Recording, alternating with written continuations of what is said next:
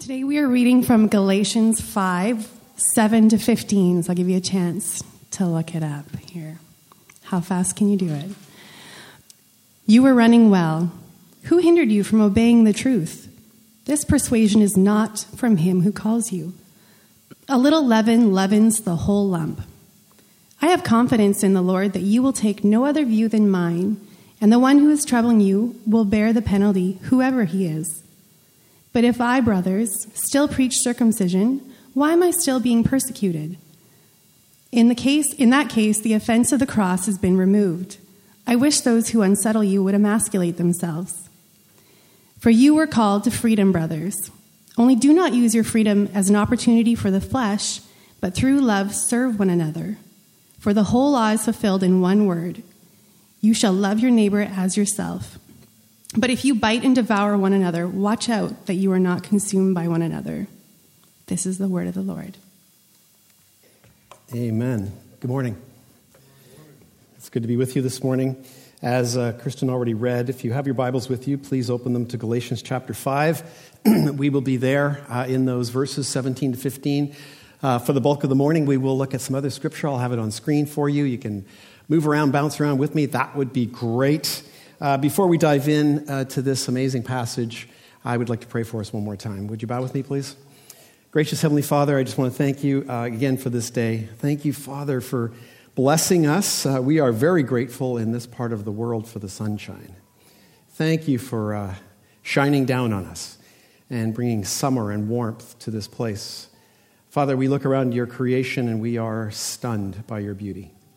We come here today and we look at your word, we read your word, we hear your word read and proclaimed, and we are stunned by your beauty.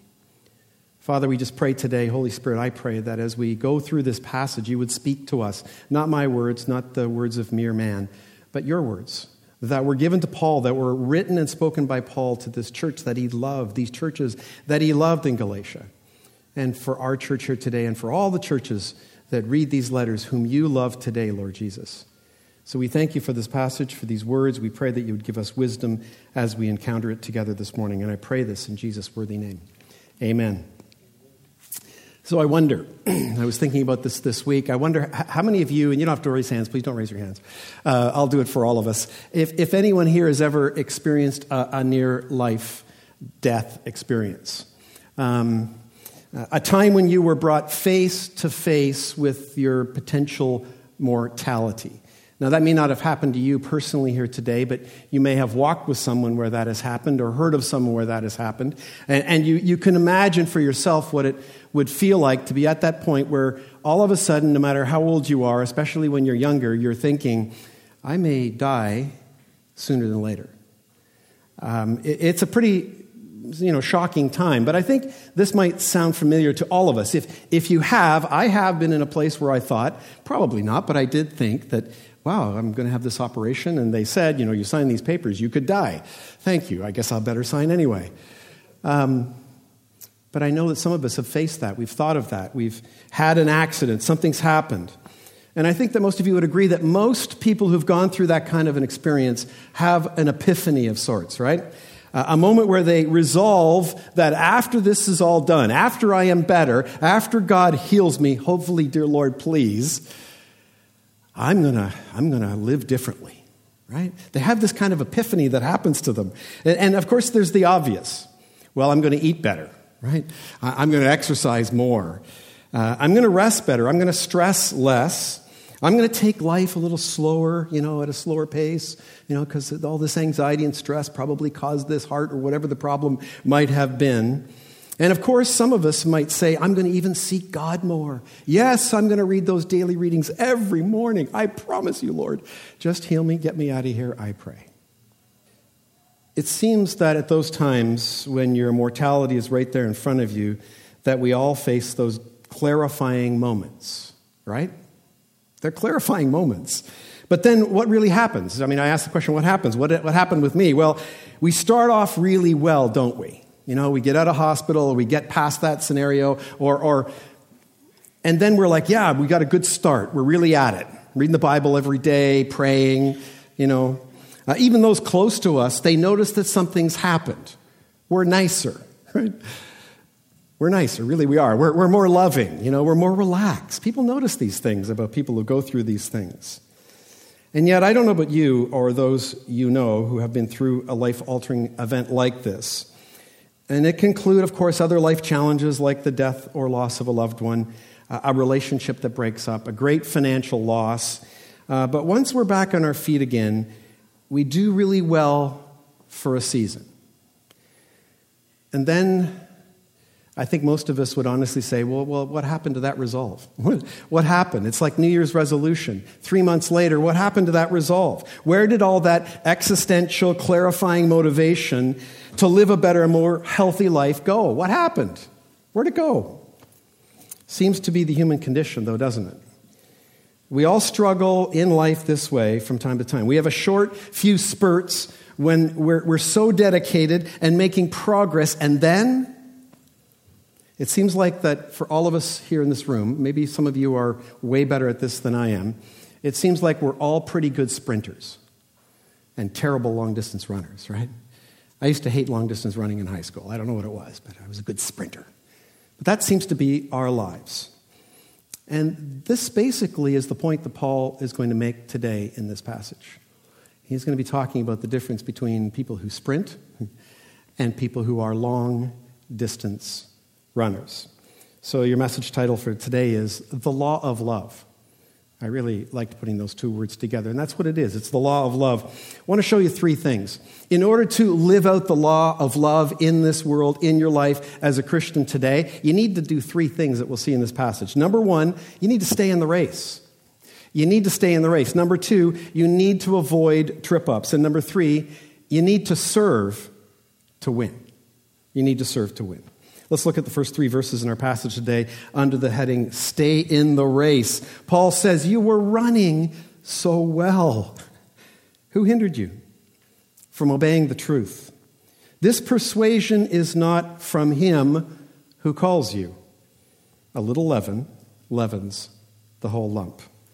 So at this point in the letter, I'm sure most of you, as we've been in this since January, I would agree that we've heard the Apostle Paul go from being completely astonished and disappointed with the Gentile Galatian believers in the churches that he'd planted. I mean, he's called them foolish. He's been very astonished and disappointed in them for believing the lie, and he's been very angry. He's used, today, some of the language he's going to use. He's been very angry with these false teachers who've come into the church, leading them astray and teaching them a different gospel, which was a gospel of, yes, Jesus. Yes, you need to place your faith in Jesus. But in order to be truly saved, truly approved, and truly accepted by God, you need to be Jewish and do the works of the law so that God can see you're a good person and therefore love you and allow you to become his child. And so we're beginning, I think, to get a much better grasp of the gospel as we've been going through this letter, right? What they're preaching is not the gospel at all. And what Paul has been preaching, faith in Jesus Christ alone for your salvation. Just believe that he is the Son of God, that he died on the cross and in your place and for your sins, and you will be saved. Done. It's done. That's what Paul has been preaching, and we've been seeing that. We've also been getting a much better grasp on what it means to be free in Christ, on our position, right, versus our practice, our standing in Christ in the heavenly places, and our state, the way that we behave in this world and life today. On our relationship as a fully forgiven, fully approved, fully accepted son or daughter of God, and yet our relationship in this life going forward with the law. It's shocking. It still applies. It's still there. And so I wonder, do you hear Paul's love and lament in these words? I mean, because he's going to get pretty angry again in a minute, right? But he starts off with these words, you were running so well. I mean, what happened? I remember when I was there in Galatia, met you, preaching the gospel to you, telling you about Jesus. I remember seeing the light bulbs go on, your eyes open up, and the smiles come to your face, and you placing your faith in Christ. And then since I've been here, I've been hearing really good reports until recently of what you've been doing With that faith, you've turned your backs on this pagan idolatry that you were giving yourself to. And instead, you've given yourself to holiness and righteousness. You've been sharing your faith with your family, friends, and neighbors, and your coworkers in your community. People are coming to faith in Christ because of you in Galatia, and the church is exploding. What happened? What happened? He's shocked. And then he asks, who hindered you? Now, honestly, it's a rhetorical question, right? We know, Paul knows who these people are. Now, he may not know who the ringleaders are and who some of them are by name, but he knows exactly who they are. They've become somewhat infamous in the early church after the churches were planted 10, 15 years, actually 5 to 10 years on, where they were coming in behind Paul and the other apostles were planting churches, and they were called Judaizers, and they're preaching this false gospel. So Paul knows who they are. He accuses them, the false teachers, of hindering them, hindering the believers in Galatia. Now, I think most of you know that Paul has a thing for athletic metaphors, right? He's this guy. Most of you who are rock climbers, bikers, all the rest of it in this crowd here, you got to love Paul for this. I mean, maybe he was a runner. I have no idea, but he's really in to these metaphors. In 1 Corinthians 9, 24 to 27, he says this, "Do you not know that in a race, all the runners run?" I mean, you would hope, right? They line up and somebody fires a gun and you would hope everybody's running, right? But, he says, only one receives the prize. Now, back in those days and before the Greco-Roman Olympics like we know today took place, there was only the first prize. There was no gold, silver, and bronze. We made that up, right? We added to that because we didn't want people to go home feeling like they hadn't participated. Okay. So run that you may obtain it, he says, right? Every athlete exercises self-control in all things. You know what it takes to be an athlete, he says? You gotta sacrifice to become an athlete that might win this prize. If they do it, listen, to receive a perishable wreath. Those people who run in the Olympics in those games, they get a wreath that's going to just rust. It's going to die. We, an imperishable prize. He goes on and says, so I do not run aimlessly. I don't just run all over the place and do all different kinds of things. I'm focused. I do not box as one beating the air. No, I actually know I have a foe that I'm in a fight with. But I discipline my body and I keep it under control, lest after preaching to others, I myself should be disqualified. Man, I said to Janice on the way here today, we need to do a sermon on this, just this one day, right? This is powerful. It's packed. It's beautiful. One of my favorite metaphors, images that he gives is in Philippians 3:14, where he says this, and I love it. I try to make it my life goal. Just, I got a t-shirt, it's kind of ragged, but I'm trying to stay on this, right? I press on. Again, the Greek is kind of like leaning forward. I'm stretching myself towards what? The goal for the prize of the upward call of God in Christ Jesus. You notice all those definite articles? Right? There is one goal, there's one prize, and there's one call. There's only one goal, prize, and call that you want, friends, in your life. And then lastly, near his death. Paul's expecting, when he writes these words in 2 Timothy, he's expecting to be put to death. He was whipped within an inch of his life 4 times, we believe, and persecuted constantly. And now he's in prison and he's thinking, I'm about to die. And these are his words. He's facing his mortality. And he says this, "For I'm already being poured out as a drink offering, and the time of my departure has come. I have fought the good fight. I have finished the race. I have kept the faith." You want a life verse? You want to maybe put that, on the mirror. Maybe say, that's what I want to be able to say one day. That I'm there. So now back in Galatians 5, the word hindered that the ESV uses here might better be translated this way. Cut you off, or who tripped you up might actually be a better way of looking at that. You see in those Greco-Roman Olympic days, The race that took place in that day was not on an oval track. In fact, what it was is there was a post out 100 yards, 200 yards, whatever it might be. There was a post. And you had to run to that post. And there were rules.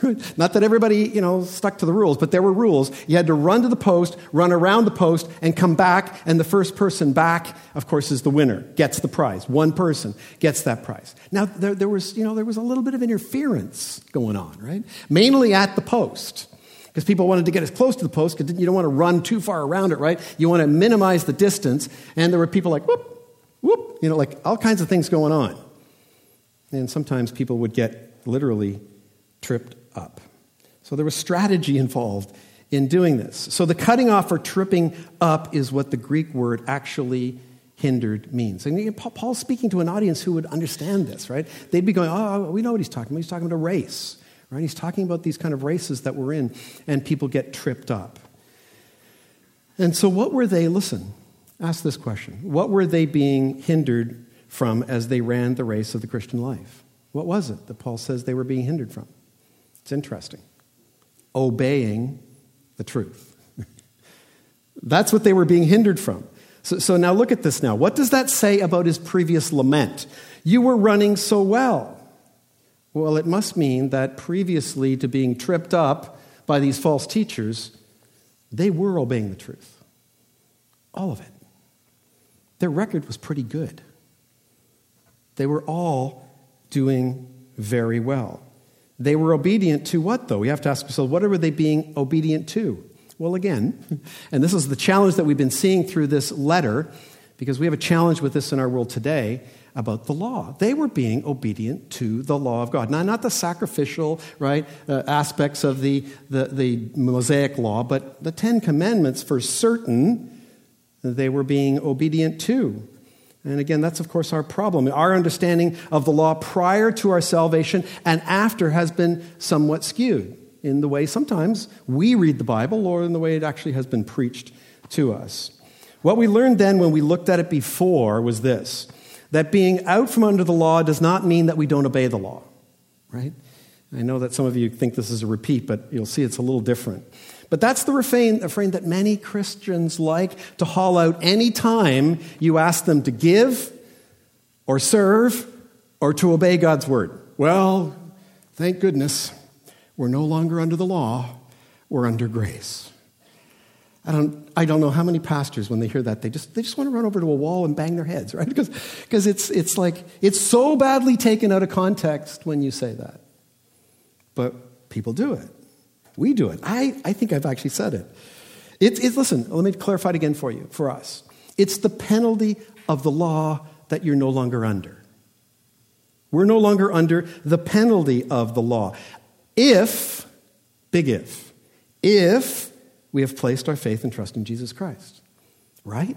Because anyone who's in this room or in this world who has yet to place their faith in Jesus Christ, they are fully still under the penalty of the law. So it's alive and well. We need it. It's our nursery a teacher that brings us to the understanding of what sin is and brings us to salvation. We need it. But once saved, we have the righteousness of Jesus Christ. And in the power of the Holy Spirit, the idea is we are able to now, just like Jesus did, fulfill the law, to keep the law. Perfectly? Position, practice. But there's hope. There's hope for us. So by asking, who's hindering you here? What Paul is really getting at in context with what we saw last week is this: what's keeping you from obeying the law? What's keeping you from being the Christian that you've been saved to be? And it's strange, isn't it? I mean, again, it's strange what Paul's doing here. On the one hand, the false teachers are insisting that you need to keep the law to be saved, and now Paul is asking, why aren't you running the race well by obeying the law? It sounds like a contradiction, doesn't it? It sounds a bit weird. So what's going on? Well, again, it's that problem that we have with the two poles that I've been talking about throughout this whole series. We call this series, or the title for it is The Pursuit of Liberty, Freedom.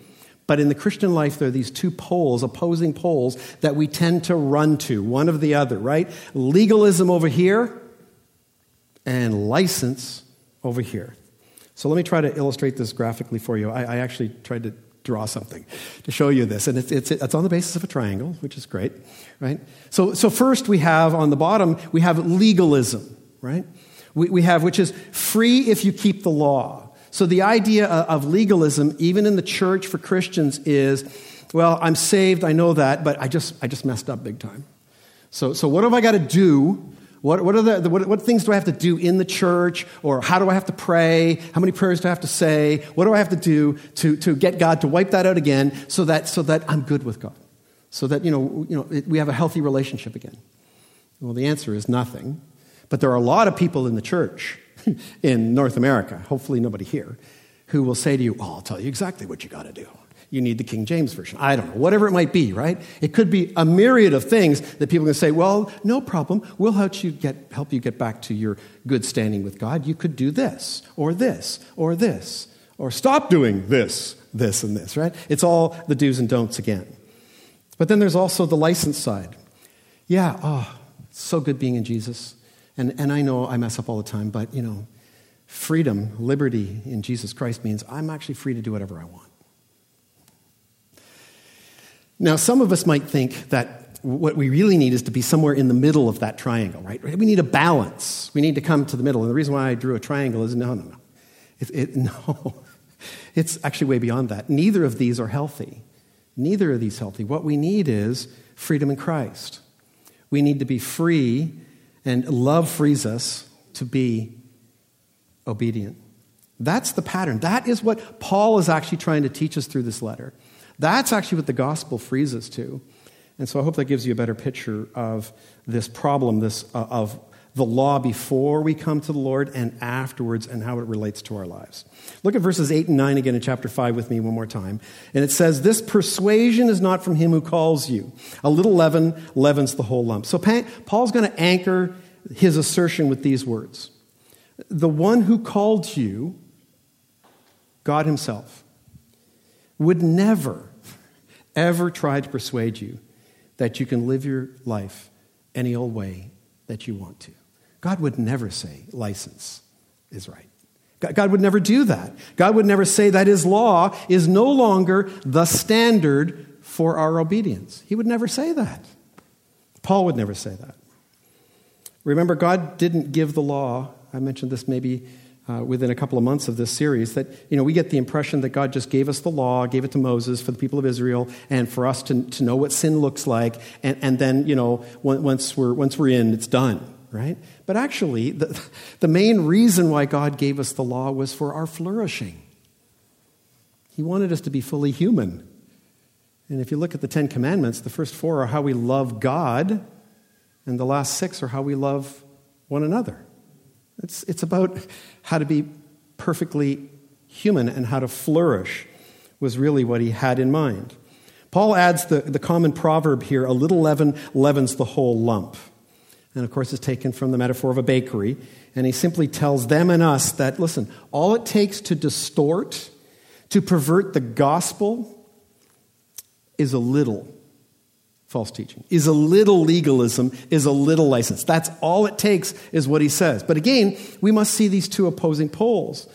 False teaching in the church is both legalism and license. It comes in both of those forms. So we could say it this way. Yeah, so from a legalistic perspective, we say just to add a little bit of do this, or come get this, or add this, and we would pervert and rob the heart of the gospel. It's also a little like this. Yeah, what we need is a little more, did God really say? Is Paul's teaching the same as Jesus? I mean, Paul, let's face it, a man of his culture, of his context, of that day, a little chauvinistic, maybe a little too patriarchal in the way that he writes. We really don't, honestly, in the New Testament, since we're no longer under the law, we're under grace, we don't really have to attend church on Sunday. Like, we can worship God in the creation, right? And on it goes. License is preached. So here's the key. This metaphor, this little proverb it goes really to the core of something that we need to hear, and that is this. It's not like a little bit of false teaching might make some people or some of the church or part of the church a little legalistic or a little too much on the license side. The whole church will go that way, is what is being said here. If it's allowed to grow, if it's allowed to stay in the church. Any of you bakers here, you know how this works, right? You put a little leaven in there and then you leave it, and it leavens the whole lump, right? It really does. And so that's what he's suggesting we need to avoid. So I love this about Paul. He lays this on, he puts this out there, and the bottom line is, guys, you need to stay in the race. I don't know who's been tripping you up. You know who they are. You know what they're saying. I'm going to tell you what to do with them in a minute, but listen, for now, stay in the race, guys. Stay in the race. And now he wants to encourage them. He wants to encourage them. He's got this beautiful pastor's heart. I love it about him. He has confidence, not so much in them, but as we're going to see, in someone much more important. So point number 2 is this: avoid trip-ups. In verse 10, he says, I have confidence in the Lord. Jesus said, I will build my church. I'm so thankful for that. Takes a lot of pressure off. That you will take no other view, and the one who is troubling you will bear the penalty, whoever he is. So I wonder, do you see the key words here? First, his confidence, of course, is in the Lord. He's not putting confidence in these false teachers, clearly, but he's not, although he's trying to build confidence in you, in me, in the Galatian believers at that time, he's actually also doing it by saying, listen, if you need confidence, don't put it in those men. Don't even put it in me, Paul. Put it in the Lord, because that's where I get my confidence from. So there is one view on at least the main subject here, of course there is, and that is the second thing Paul says, there is no other view. I find this, again, he's been stressing this throughout, and again, in our modern church and culture today, man, how many different views are there, right? On how we run and function as a church, and who can do what, and who can do this, and all the rest of it goes. And Paul's saying, look, there's no other view. When it comes to the gospel, there's no other view. Keep that in mind. And third, Paul says that the one, now there may have been a ringleader amongst these false teachers, we don't know, he was never named. Paul's maybe being gracious here, he may know who this person is. But he does say this: he will bear a serious penalty. Now that sounds like a warning to me, I don't know you, but that's not just a warning to the false teacher and his disciples, but that's a warning to anyone who buys into it, is it not? You're going to bear a serious penalty for leading sheep astray, other believers astray, by preaching a false gospel or a false doctrine that the Bible clearly teaches. So he goes on, he says, but listen, but if I, brothers, if I still preach circumcision, why am I still being persecuted? In that case, the offense of the cross has been removed. I wish those who unsettle you would emasculate themselves. So Paul has got wind that some of these false teachers were actually suggesting this. They were suggesting, listen, we understand what Paul taught you about faith alone and Christ alone, and that's it, that's all you need for salvation.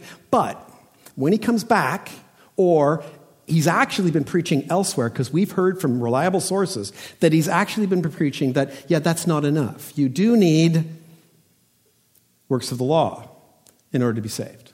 And so Paul's basically saying to them, what are you talking about? If that's true, then why are you persecuting me? Why are you criticizing me if that's true?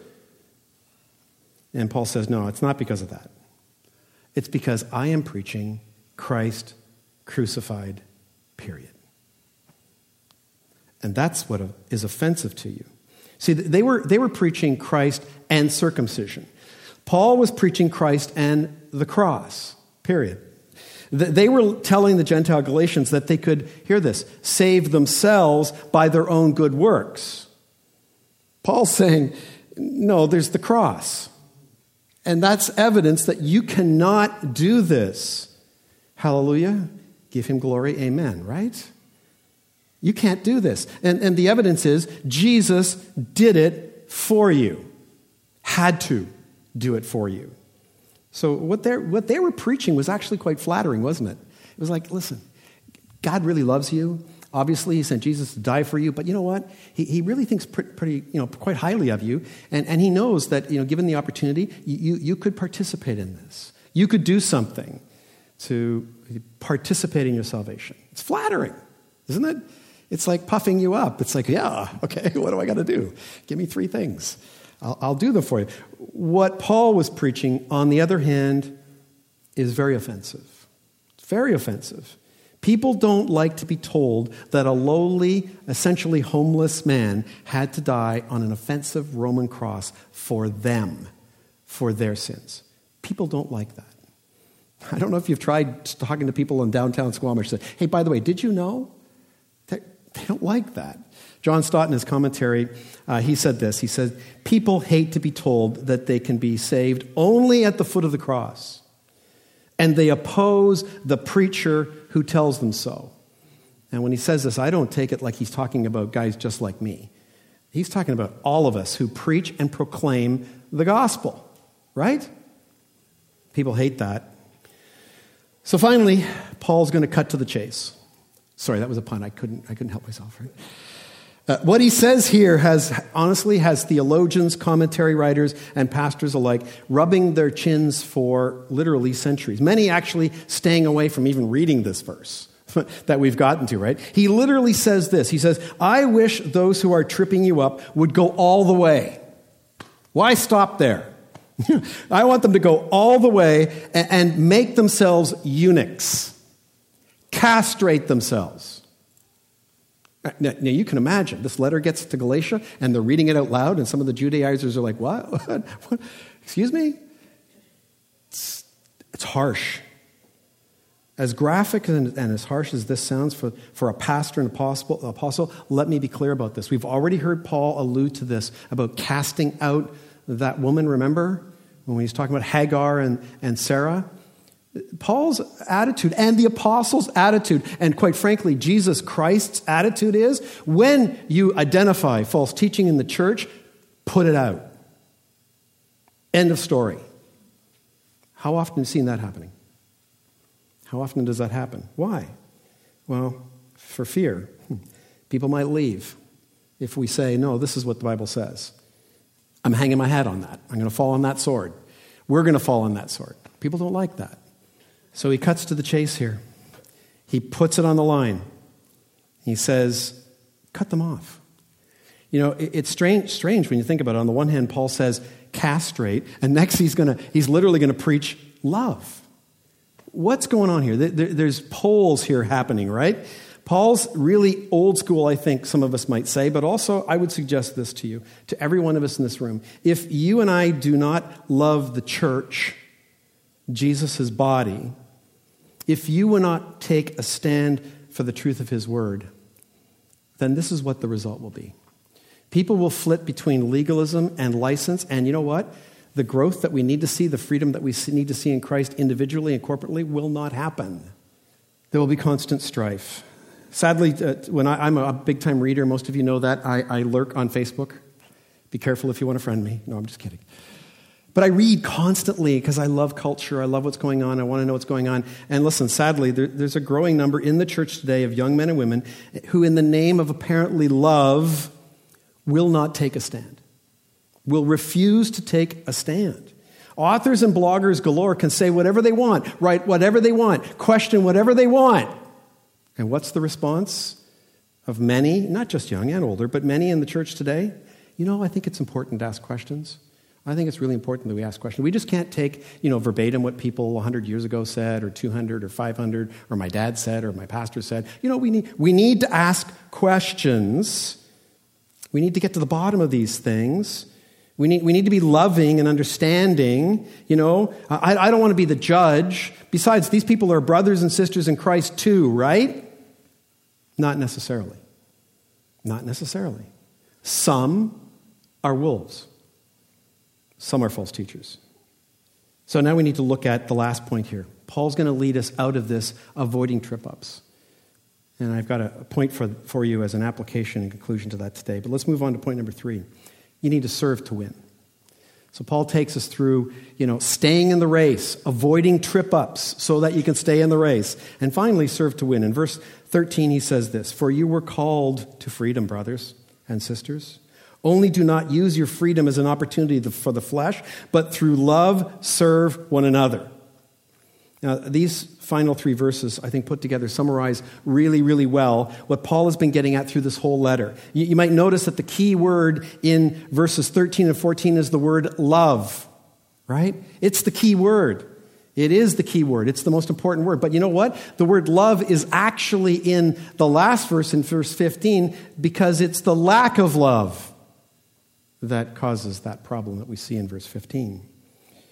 So the word, I want to go back to verse 8 with you because there's an important word there that leads us into this last part in this conclusion. The word persuasion can also be translated motivation that we see in verse 8. And so as we've already discovered, our Christian liberty, our freedom in Christ, has two opposing poles that tend to keep us from the purpose of the freedom that Jesus has purchased for us. So see it this way. We are often motivated toward either pole, legalism or license. And here's how it works. Paul starts with the reminder of our freedom, which is the key, and then look at what he does. He immediately goes to the license side of the equation. He says this. He says, listen, be free, absolutely. Yes, be free. But don't misunderstand. Please don't misunderstand. Just because the law is not what saves you, don't think you can live and do whatever you want to do with your life, your flesh, now. Your freedom is not for that. That's not why Jesus died for you, so that you could have freedom like that. You see, here's the problem we could have if we misunderstand this. We agree with Paul, most of us agree with Paul from time to time about the law part. About the legalism part. Who wants to be part of a legalistic church? Anybody? No. Okay. Most of us don't want to be part of a legalistic church. I get that. So we're like, if we're trying to share with a person who thinks all churches are a bunch of rules and regs, do's and don'ts, bunch of, hypocritical, judgmental people, typically the way that we might, when we want to actually preach a more loving gospel to them, we might say something like this, oh, no, no, no, no.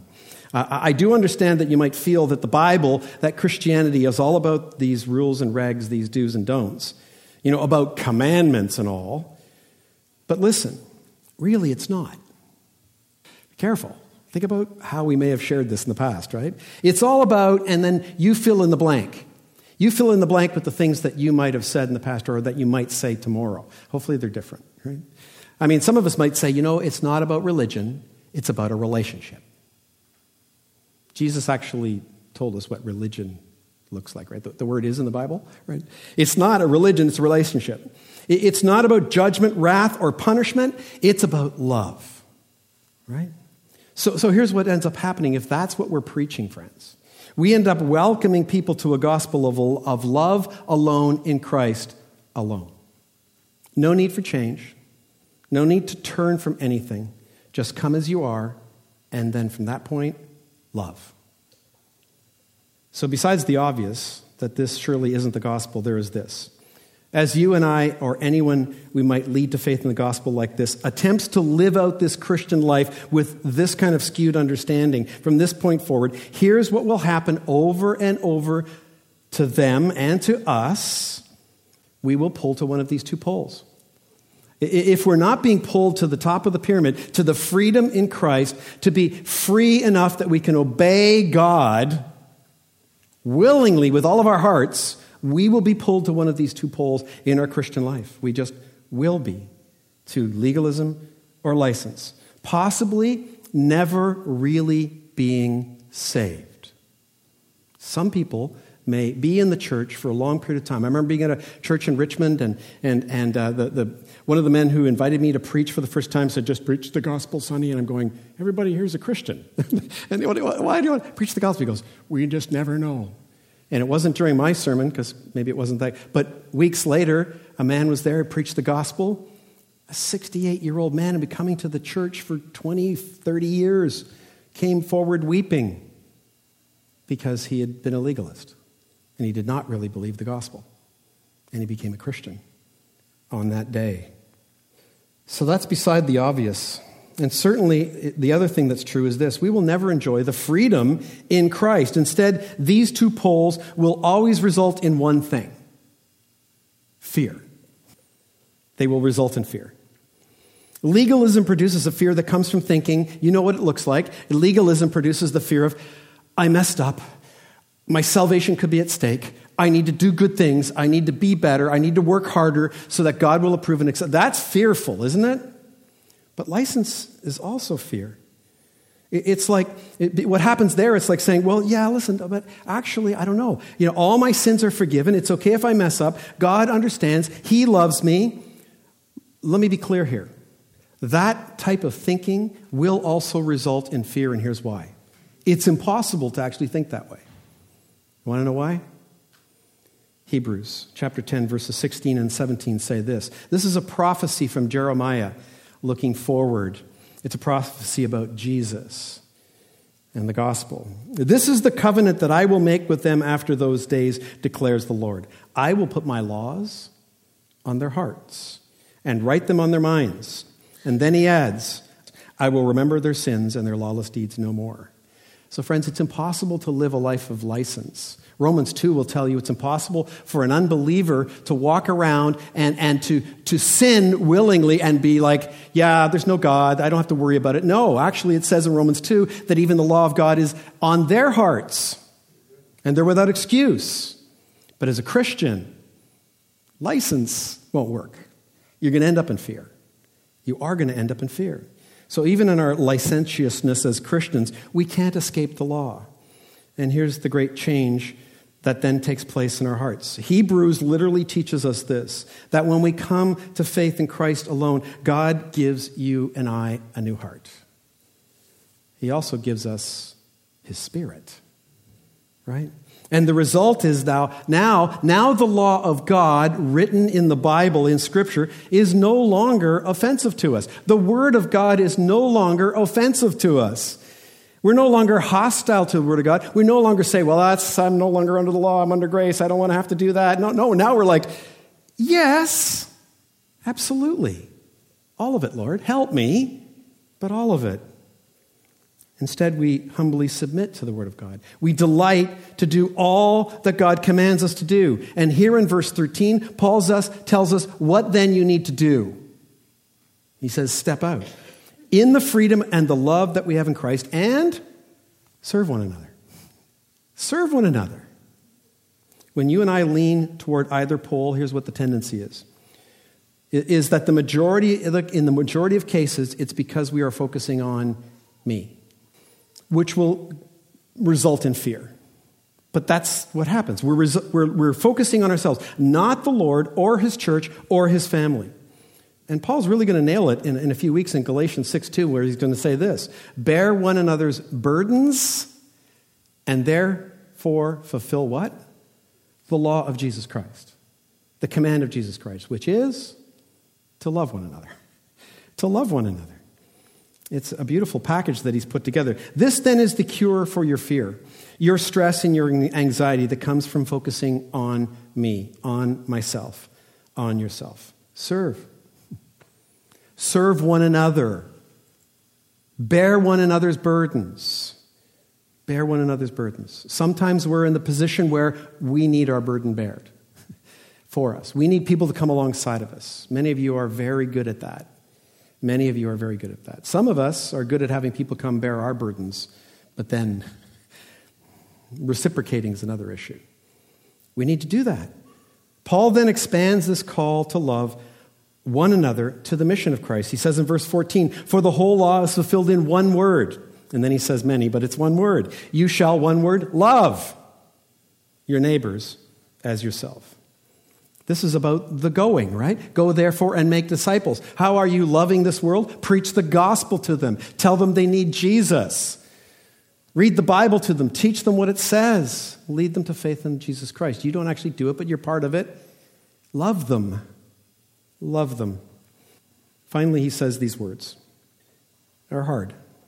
He says, but if you bite and devour one another, watch out that you are not consumed by one another. This was getting good. Why did he do this? Well, again, it's if we're not living in our freedom, if we're not serving one another in our freedom, we will resort to these poles, and we will be in fear. We'll all walk in fear. So sadly, when the love of Christ is removed from our church, from our relationships, when we misunderstand the law of love, we turn on each other. You're not being good enough. You're sinning all the time. We turn on one another. We criticize. We accuse others. We call serving obligation. Right? And then, the pattern is we turn to another gospel.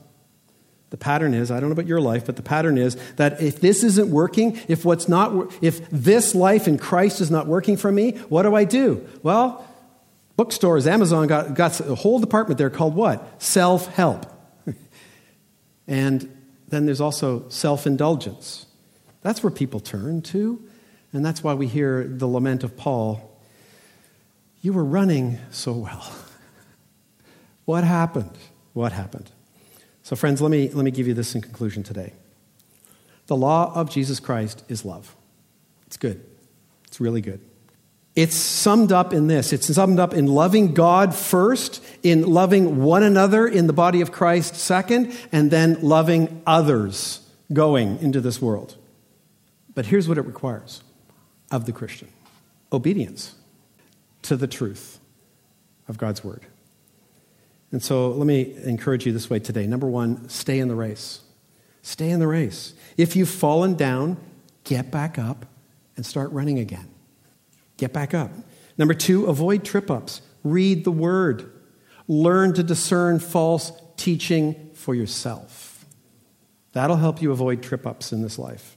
And thirdly, serve to win. Serve to win. Remember, we are a family of missionary what?